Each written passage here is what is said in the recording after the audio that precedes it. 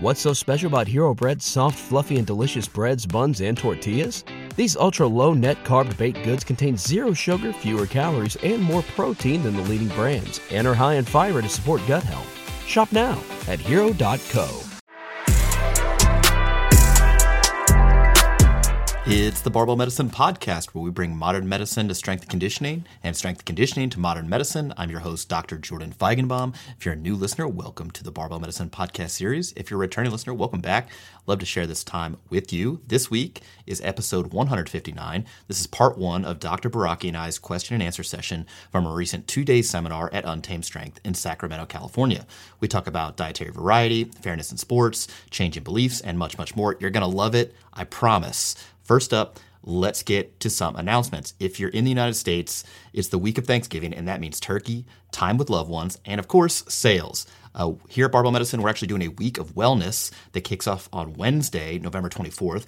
Many of our products and services will be on sale from Wednesday through Monday, November 29th. Stay tuned to our Instagram and Facebook pages for announcements. If you're signed up for our newsletter, we'll drop you these friendly little reminders in your inbox so you don't miss a sale. We've also got some great new products, including templates. We've got the low fatigue strength template coming out, Power Building 3, hip pain rehab, Super Total, a couple other cool ones that are going to drop as well, including some new apparel and potentially a book on programming that may be available as well. That's a stretch goal for me to finish up in the next 24 hours or so. Additionally, we have some more seminars coming up. In January, Dr. Baraki, myself, and the rest of the Barbell Medicine crew will be in Miami at the new Ghost Gym for a 2-day seminar. That's going to be a fun one. Also, we'll be in Philadelphia in March, and the Pain and Rehab crew will have their own 2-day seminar. They'll be in Oregon in March. Spots are limited at these events, so get registered today by following the link in the description below. For the last part of this intro, I briefly wanted to talk about my most recent powerlifting meet that took place last weekend in Palmdale, California. If you have no desire to hear about this, which is understandable, you just fast forward for the next 10 minutes, delete it out of your brain, and get right to the Q&A. Okay, if you are interested in hearing about this, so I had signed up for this meet about 3 months ago, which gave me ample time to prepare. Recently, what I've been doing is if training had been going well, I would just kind of find a meet that was about a month away and kind of show up and compete. I got this wild hair to beat my all-time best total, which I actually set in knee wraps back in 2014. I totaled 815 kilos, which is 1,795 pounds between the squat, bench, press, and deadlift. And training had been going so well that I thought, hey, I think I could do this in knee sleeves, and that would be a pretty cool goal for me. So I signed up for this meet about 3 months ago. If you're interested in seeing a more detailed look at how my training was going, you can check out YouTube. I posted a bunch of training vlogs on there, and yeah, training was going well. I had squatted 290 kilos or 291 kilos, which is 640 in knee sleeves. That was an all-time PR. I had pulled 738, which tied my all-time best deadlift in the gym. I had been benching well into the 420-pound range, which was not a PR level, but it looked like if it all came together at the meet, I was going to be able to total at least 817.5 kilos or eclipse the 1,800-pound mark. So I was pretty excited about that.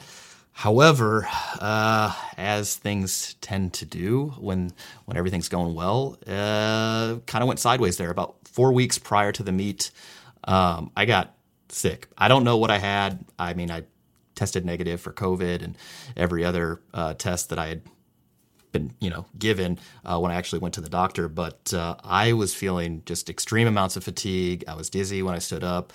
I couldn't sleep for more than a few minutes at a time, and I was straight up not having a good time. I did have some fevers at night for a while there, about a month out. I missed a bunch of training sessions just because I was feeling so poorly.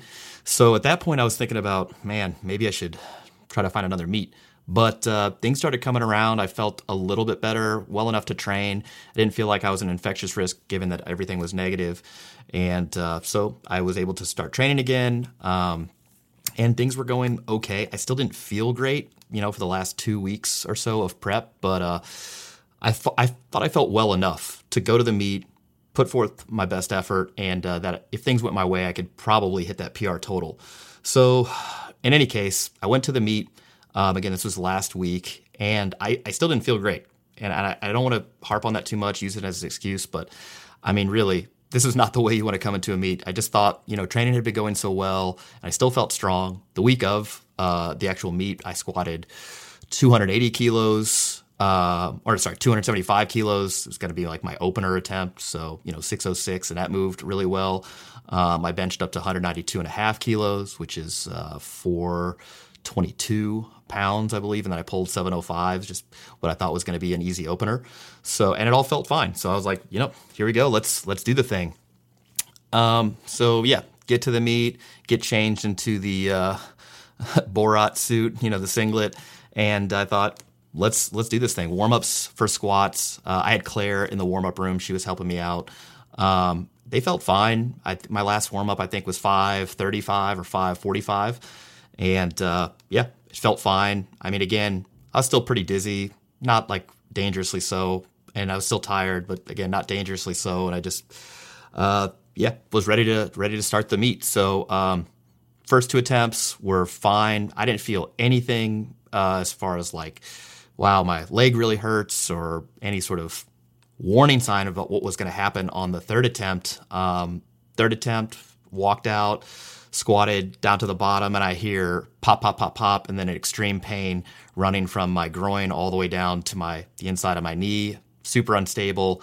Luckily, I didn't dump the weight, because dumping all that weight on my head would have been badness. But, there were 7 or 8 spotters on the platforms to help me get the bar back into the rack. Immediately, I was able to walk, just not quickly. But yeah, I just severe pain in the inside of my leg. I had initially suspected that, maybe I tore my adductor or hamstring or some sort of, muscular injury like that. I didn't really know, although it's about a 2.5 hour, 3 hour drive from where the meet was back to San Diego. So at the meet, I was like, well, I didn't get the squat number. I needed to squat 290. Didn't get that. The best I had at that point was 282 and a half. And I could bench something without any leg drive or with minimal leg drive. But I don't think I could hit my best. I could have probably benched in the, low 180s maybe. So just maybe at 400 pounds. So which is not what I needed to hit my PR total. And then I didn't know what I could deadlift. I thought maybe with adrenaline and some weird stiff-legged kind of deadlift thing, I could probably pull in the low 500s, but none of that was going to be enough to hit the PR total. So I just bagged the meet, left, drove home. It's about a 3 hour drive. When I got home, the entire inside of my thigh was super bruised. There was no like big pocket, like a hematoma, like a big blood, kind of collection, but it was pretty bruised and tender and sore. And honestly, the worst pain that I felt was when I got out of my truck. When I got home, I'd just been sitting there for 3 hours, and that stationary kind of time elapse was not great for me. I almost fell, but I was walking relatively normally, just standing up quickly, going fast. Like if I had to walk fast, that wasn't great initially, and again the bruise. It all led me to believe that I had adductor tear, but at the same time, I didn't really know because. I didn't have any imaging. I just thought, let's see how it goes over the next few days and go from there. So I was able to play golf the next day. It was pretty bad, like walking up some of the hills. Like that didn't feel that great. But actually swinging a golf club was fine, so that was encouraging. And even Dr. Derek Miles, who I consulted with later on how to get started on my rehab process, and I'll share some of that with you guys in the upcoming content, he was like, look, when you told me you played golf, I got a lot less worried about how this was going to go for you. So, and then 48 hours out, I was able to squat. I think I squatted 65 pounds to pins, and 72 hours out, I was able to deadlift 70 kilos. And then by the end of the week, I belt squatted, I think, 275 and conventional deadlifted 265 for 15s. The thing that hurts the most is trying to go fast. So the velocity thing is tough. There's just shooting pain on the inside of my leg. I get it. I feel like it's getting better day by day, but and I kind of was curious as to like, hey, like what actually happened? Am I just going to call this an adductor tear, or just do I have thigh pain? So I ended up getting an ultrasound on my leg.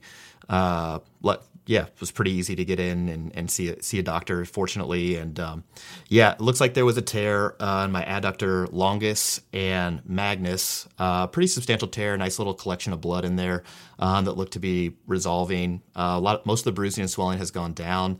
But there was no tendon involvement, and due to like my symptoms that I could squat and deadlift, walk normally, play golf, and the fact that the bruising had resolved and there was no tendon involvement, basically conservative management, just physical activity modification and symptom management is kind of the key here. So that's what I'm going to be doing. How I felt after the meet, I was pretty bummed about it, to be honest. I had prepped for so long and training was going so well. And I, in addition, I had made it so public, like I'm going to this meet, and that I think that was cool. Like I just like people being on the journey with me, but it just felt like a big letdown, like somebody popped my balloon, let the air out of the whole experience. And so I was pretty bummed about it, frustrated that it didn't all come together. I understand it's going to be like that, but I was really hoping that this meet, was my return to glory. That was what Tiger Woods' comeback in 2019. That's what Jim Nantz said when he finally won another major championship. And I understand this was a major championship. It's just a local powerlifting meet. But I thought, man, if I could beat that total, that would be my return. And it just didn't work out that way. And so pretty bummed about it and frustrated. So that's wearing off. And I'm kind of in the rehab mindset now. I know that I'm going to get better. I know that I'm going to be back on the platform at some point. I'm more happy that I feel great now. I mean, I'm not having any problems sleeping anymore. I don't feel tired or dizzy or anything like that. So whatever junk I was carrying around has resolved, and I feel much better. So we'll see what happens. And silver lining, now I get to share a bunch of rehab content with you. So this week, what I'm going to do on Friday, Black Friday, in addition to, again, some of our sales stuff, I'll be dropping the video highlighting the rest of my prep for the meet, all the content I have on that, kind of summarizing how that all went leading into the meet. And then next week, we'll start with the rehab content. We'll show you guys my workouts, my consultation with Dr. Miles, and then kind of the plan going forward. I'm hoping, 6 to 8 weeks, I'll be back. Hopefully squatting, somewhere in the 300s, somewhere in there, and pulling about the same. And that'd be good progress, because I think I'd like to be back to normal and considering a meet by the end of Q1 2022. Maybe competing sometime in the late spring, early summer of 2022 if I get motivated and training's going well. So we'll see. Hopefully you enjoyed hearing some of that. I mean, not the most exciting stuff. I wish I could have told you, I went out and hit all my numbers and everything was great, and I got a sweet medal, but didn't work out like that. So in any case, I get to share with you guys the rehab process, and hopefully you guys find that useful as well. I think it's really nice, I'll say this, to have the great support system that I do with my friends and my colleagues here. I think that is a privilege that obviously not everyone has. So that's been super useful, being able to talk to folks, level-minded folks who are really up on rehab and pain science and stuff. That's been useful. And then just friends, because they empathize, they get it. And all the support that you guys showed me via Instagram, in my DMs, and on Facebook, in our Facebook group, that was all really, really awesome. I just wish it would have gone better. So anyway, enough from me. Let's hop into this week's podcast. Again, this is episode 159, part 1 of Dr. Baraki and I's question and answer session from Sacramento, California at Untamed Strength. All right. So thank you guys so much for coming to the Sacramento edition of the Barbell Medicine Seminar here at Untamed Strength. Thank you. No one clapped. Okay. Sometimes there's applause, sometimes there's not. You just hit and miss. We'll edit that out. Yeah, no, I will. Yeah, when you say we'll edit that out, right? Yeah, I'll edit that out. Sure. If you have to leave during the Q&A, don't worry about it. Thank you. Understand. Thanks for coming. If your question is not answered, it's because Leah doesn't like you. Or we've answered it. Yeah, people believe that. Or we have maybe answered it in some previous content. We're still happy to answer it, so you can post it on our forum, on our Facebook group, or probably the most active person on social media in the Barbell Medicine crew is Alan Thrall, and he loves DMs. He likes answering them and engaging in them all day. So 10 out of 10 would recommend sending your DMs to Untamed Strength. He'll answer them. He's also a doctor, so it's great. All right. Question number 1. Any evidence for eating the rainbow, i.e. any unique benefits of a range of colored fruit and vegetables, ? Phytonutrients, red flag, ? I like the inclusion of the red flag. Because like, how did you find that emoji like on like Microsoft Word? It's so hot right now. It is so hot, but I'm just like, this is in your Google Docs. Yeah. So Google knows. That's impressive. In general, I would want people to eat a wide variety of fruits, vegetables, whole grains, legumes, lean proteins, all that sort of stuff as part of a health-promoting dietary pattern. I think when people ask this question, what they really mean is, in a given day or in a week, do I really need to have X amount of variation in my vegetable intake or fruit intake? And the answer to that is no. You can have a highly repeatable diet. I think that as the seasons change and as different fruits and vegetables come into and go out of season, altering them based on your dietary preferences and what's available to you is preferable. But I'll end this, at least this first part, by saying I don't know that if you have a much higher variation of vegetable intake compared to a lower variation of vegetable intake, but the overall fiber intake and number of servings is the same, if there's a unique benefit there.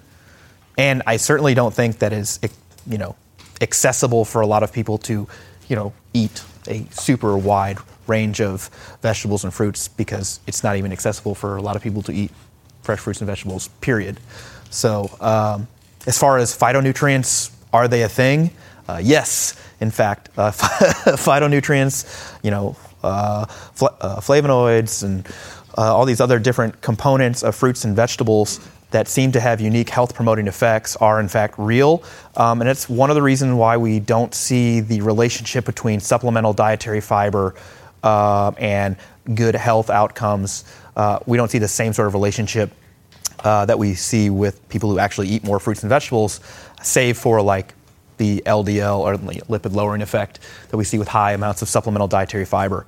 So when people are having a problem meeting their sort of daily fiber goal and their first itch is to like reach for supplemental dietary fiber, I usually try to find solutions or help try to find solutions to consume more fruits and vegetables, because I think there are unique health promoting effects there compared to consuming supplemental dietary fiber. If you have you want to lower your lipids, triglycerides much further, and you can use high amounts of supplemental dietary fiber to do so, that works. But as far as the other like health promoting effects of fruits and vegetables, they do seem to be unique to consuming dietary fiber from them. Yeah, I agree that consuming a variety of fruits and vegetables, varying colors when you can, to the extent you can, is in general a good recommendation. I did want to tackle this latter part of the question because it seems like they're asking phytonutrients with the red flag emoji. Is it like they're asking, is this something that should be a red flag for like quackery or something like that? And this is like definitely no. Phytonutrients are basically non-energy containing nutrients that are unique to certain plant sources, meaning they don't provide calories, but there are other plant compounds that do have biological effects in the body and have health impacting effects, present primarily in plant foods. Like you mentioned, flavonoids, polyphenols are another one. These are some of the things that are present in things like olive oil, like dark chocolate, cruciferous vegetables, dark berries, things like that have plenty of these in particular. There's tons of foods that have them. That's just a few common examples. Some of them have been studied for, unique benefits of some of these compounds in the context of cardiovascular disease or like dementia risk and things like that. I don't think it's worth going way too far down the rabbit hole of worrying about it at that level, rather just recognizing that these things exist, they're real, they're not a red flag for a quack who's talking about them, and you should consume a wide variety of them. But as it pertains to these sort of plant components, what is more of a red flag, and I think this is worth addressing, is if you hear people talk about things like quote-unquote anti-nutrients that are present in plant foods, or lectins, or phytates, or other things like that, that truly are real things that exist and they're present in plant foods, and you will hear certain folks talk about these things, in particular carnivore dieters. They talk about these things as things that are present in plants that were effectively because plants are trying to not get eaten, and so they're trying to poison animals so that they don't get eaten. They basically use this to make an argument that vegetables are toxic. This is literally a thing that certain carnivore diet proponents will say, and that you should avoid all vegetables because they contain these sort of anti-nutrients, right? And while some of these compounds are a real thing, one of the most common issues that is a big red flag with these people who are in these diet circles is they tend to find some sort of a biological mechanism like this, be it a quote-unquote anti-nutrient kind of effect, or they may find some sort of a petri dish type mechanism and blow it way out of proportion, ignoring all the evidence for benefit in real-world outcomes of people consuming lots of vegetables, right? Same thing happens when they talk about polyunsaturated fatty acids. They say, there's this one possible mechanism that a polyunsaturated fatty acid could contribute to inflammation, and ignore all the evidence that they do not increase inflammation, they do not increase heart disease, they do not increase these things. And the same thing applies here. So I wanted to say, obviously, the phytonutrient thing, real thing, beneficial compounds, worth eating lots of vegetables. What is a red flag is this other side that you will come across if you read probably more than you should about nutrition on the internet. Yep. Mechanistic studies, clinical outcome studies. Yes, much heavier weight. We put a lot more weight on studies that actually look at real human outcomes rather than potential petri dish type of mechanisms and things like that. Yeah, while interesting. Hypothesis generating, that's what we call those. Not interesting enough. All right. What is the most rewarding or fulfilling part of your teaching/coaching work, and what is the hardest part? Well, I'll tell you the most rewarding part is arguing with strangers on the internet about their opinions on me. For my money, I just tell you, never gets old, never. Probably two things that are, I think they're pretty disparate. So I really enjoy when professionals, either fitness or medical, but definitely medical professionals, reach out and say, hey, this has either changed my practice or changed how I'm talking to patients or changed my opinion on something that I was really kind of emboldened on. That's just, that's one of the reasons why this thing exists, and I think because it's so special to us, just given our training, to hear another medical provider be like, yeah, so you changed my mind. I'm like, wait, what? How though? Tell me how. That's really, really powerful. The other part is seeing somebody accomplish something they never thought they'd be able to do from a physical standpoint. So that's just from coaching. And, when I initially started coaching people in person, it'd be like someone who had lost a lot of weight and now can do a chin-up or whatever. And then now it'd be a post-op person who then benches over their body weight, like the post-shoulder repair. Or they previously had this very debilitating back pain, and now they deadlift some crazy amount. Or like Leah, for example, even. When we first started, she could barely lift the pink dumbbells, right? No offense to the pink dumbbells, but they were barely getting lifted by Leah. And she could only safety squat, bar squat.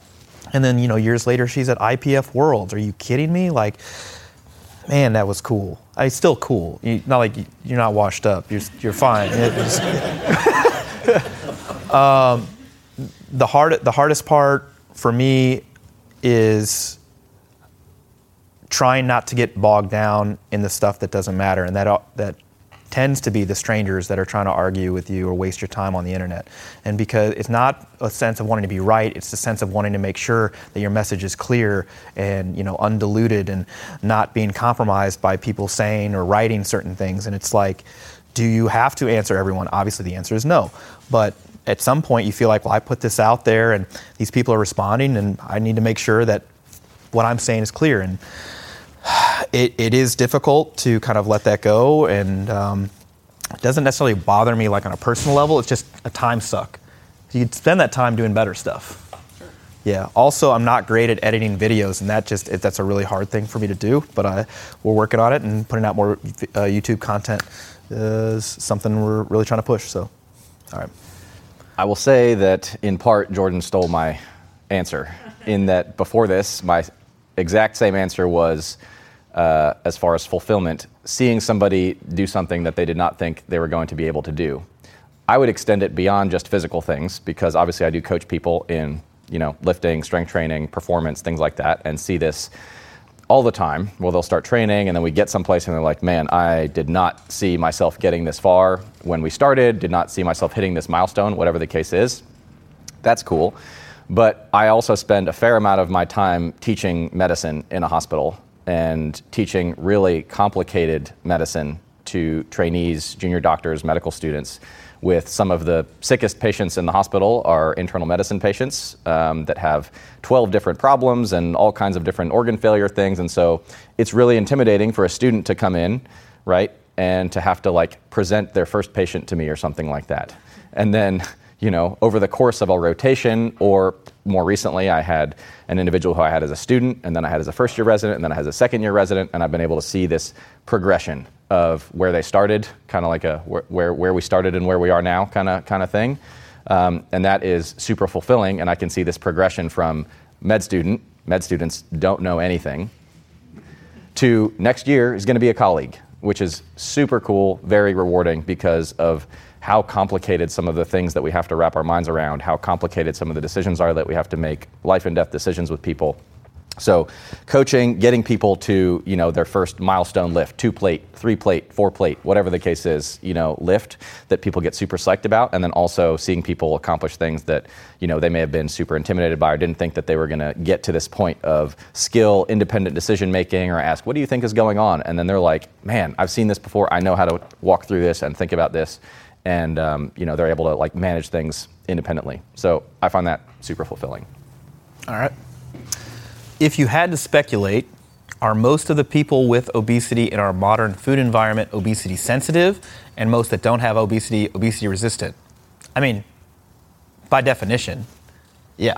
And I would say that, again, if we're using by definition, that most people, period, are obesity sensitive, just given the rates of obesity globally. I think the reason that I wanted to include this question is to really hammer home the point that, like, obesity, just like every other disease state that we've talked about, high blood pressure, cholesterol issues, diabetes, whatever the case is, it is the emergence, the result of an interaction between genes and environment. That is like the main paradigm of this kind of stuff, the interaction between genes and environment. Because we will hear people say, why has obesity increased in prevalence so much in the past 50 years, 100 years? Human genes have not changed that much in the past 50 years, 100 years. There's not been massive human evolution in the past century, right? It's because the environment has changed so dramatically, right? And the expression of those same genes that we've had in this new environment that is engineered in a certain way to hit those centers in our brain that really get us going, crank up our appetite, buy more, consume more, etc. That interaction is what leads to the emergence of this phenomenon that we observe as obesity. Obesity is like the symptom of all of this, practically, right? The underlying issues are this gene-environment interaction. And so, like we made the case at the beginning of the weekend, some people are afforded a different hand from birth, right? The genes that they are dealt up front. And that might set them up, between those genes, their upbringing, culture, environment coming up, that may set them up on a trajectory that is more susceptible to this modern food environment, and they may be more prone to developing obesity due to factors both within and outside of their control. And other individuals may be dealt a hand that renders them more resistant. These are the folks who you know who are super lean no matter what they eat, no matter what they do, right? The people that are praised by society for being, you know, paragons of virtue and self-control, even though it's probably just their genes in the context of the environment. That's just what happens to them, right? They couldn't develop obesity if they tried in some situations, right? And that's not because they're better people than anybody else, just the hand they were dealt in the current environment, and other people are in a different situation. Yeah, if our culture rewarded a different body composition, they would be as failures. It has in the past. That's right. You know, in the past it used to reward, you know, larger bodies. Yeah. But. One of the thoughts, and if you were muscular, you were a criminal. So it's like, well. One of the thoughts behind maybe some of the genetic components here and other recent changes is that body fatness, body composition was sort of, from an evolutionary standpoint, regulated based on this scale between you didn't want to be so thin, so lean, have so low body fat that if you got sick, you would die, right, or starve to death. So that sort of risk, and you didn't want to be so large, so slow that you'd become a predatory risk, right?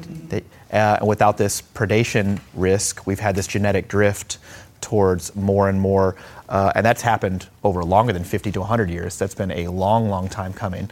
You know, animals have not been like really attacking humans in large numbers. Correct, yes. And now this modern food environment has basically, you know, kind of pounced upon this genetic drift. So There's a lot of interesting hypotheses around that, for sure. Agreed. Okay. If you are a rehab/medical professional who found the information in the pain lecture challenging and totally new, how do you grapple with the new information, rethink your practice, and move into a more evidence-based worldview and set of treatments? I think you just ignore it. Are you familiar with ostriches? You just bury your head. Is that not what you were going to say? No.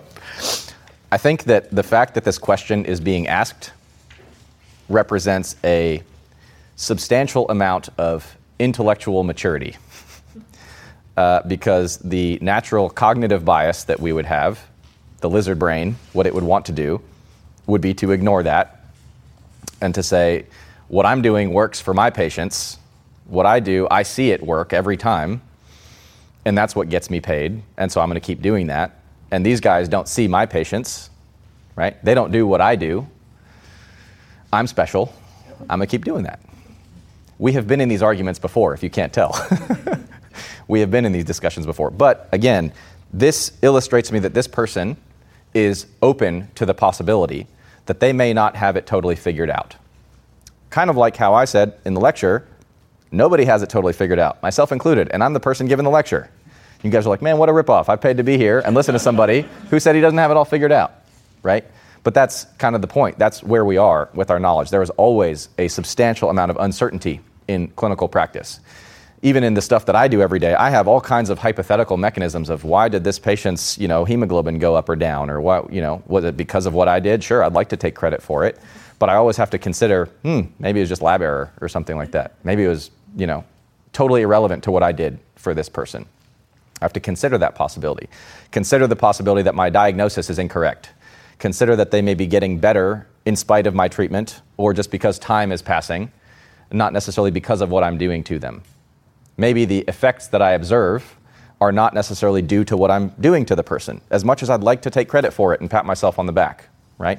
So this is respect for this kind of attitude. This is the same attitude I carry with, even the stuff that I've been trained in and do every day and have done for several years now. So I think that's a good starting point. And I think being open to this stuff will lead you to the light, so to speak, here, as far as doing more reading, allowing your biases to be challenged, allowing all the stuff. I mean, you have to entertain the possibility that all the stuff you've been told before was incorrect or incomplete, and you have to be okay with that, right? Which can be a gut punch, right? Particularly if your salary depends on it, right? There's a quote about the hardest thing to do is to change somebody's mind when their salary depends on not understanding it, something to that effect, right? But I think we're starting from a good place, remaining curious, remaining open, really not being too prideful to change your mind or recognize that you were wrong. Those are kind of like the big things that I would suggest. I am very, very, very loosely attached to just about everything that I presented to you guys this weekend, right? Open to the possibility that we're wrong.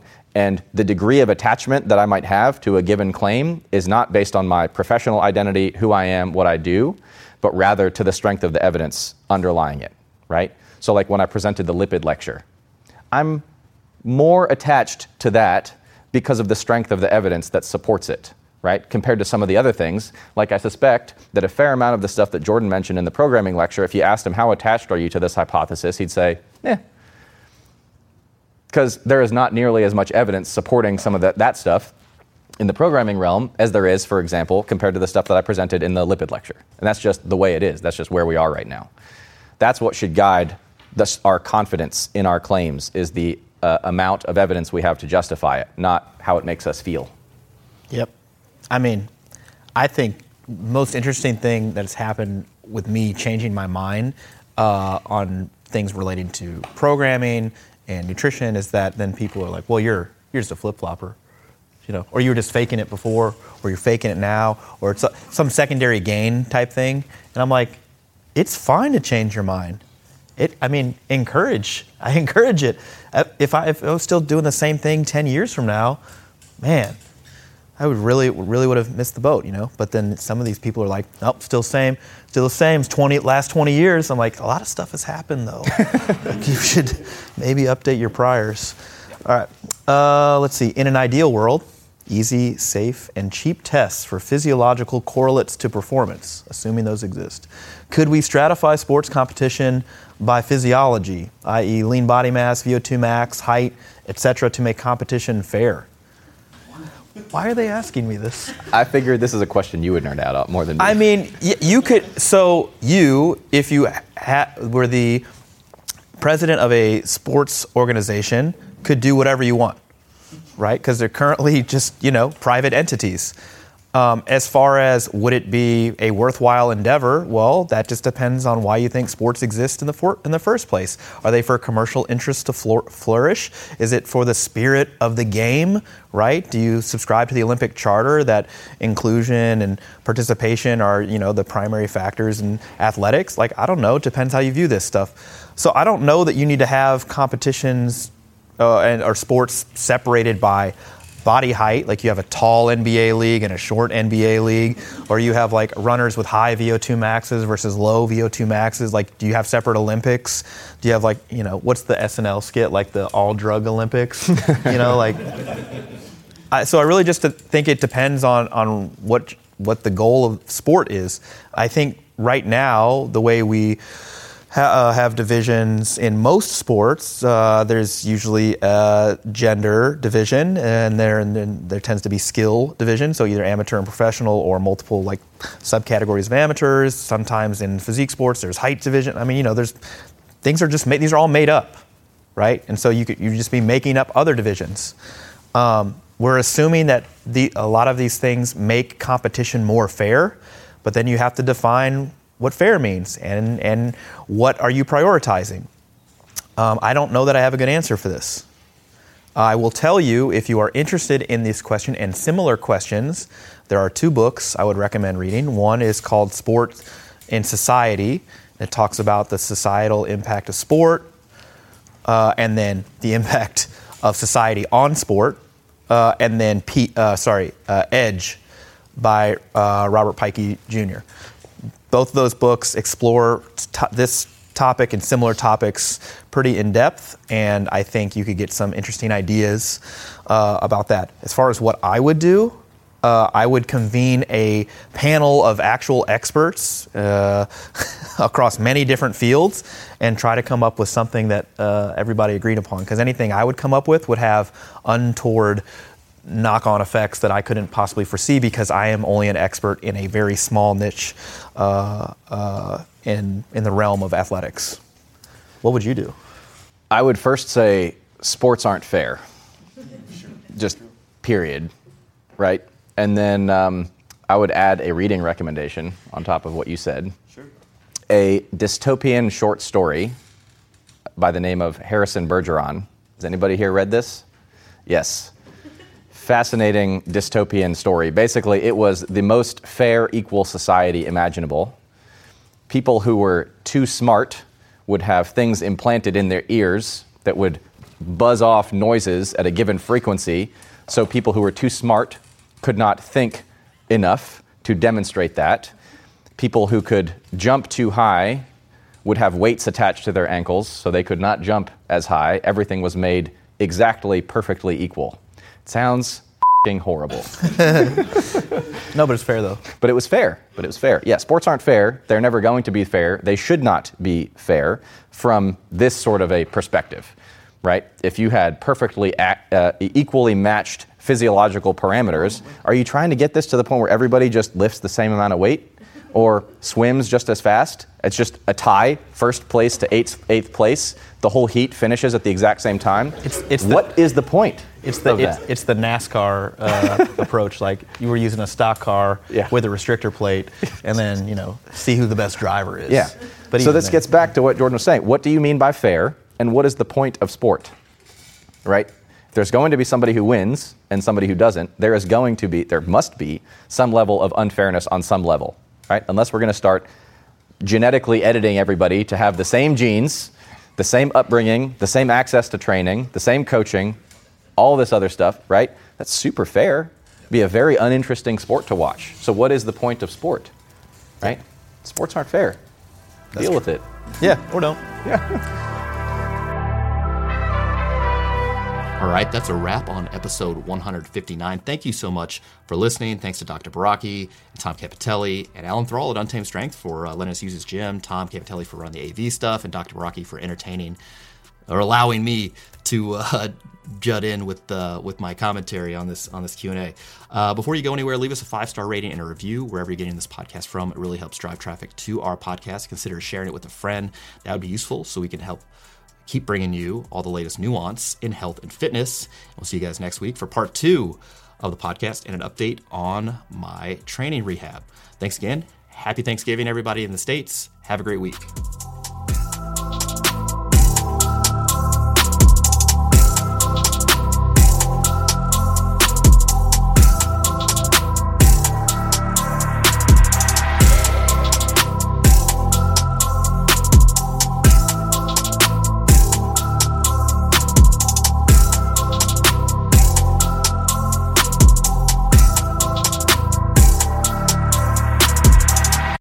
BetMGM has an unreal deal for sports fans in Virginia. Turn $5 into $150 instantly when you place your first wager at BetMGM. Simply download the BetMGM app and sign up using code Champion150. Then, place a $5 wager on any sport. You'll receive $150 in bonus bets, regardless of your wager's outcome. And if you think the fun stops there, the king of sportsbooks has plenty of surprises in store. Check out daily promotions, same-game parlays, live bets, and so much more. Download the app in Virginia today and get $150 in bonus bets instantly from your first wager. Only at BetMGM.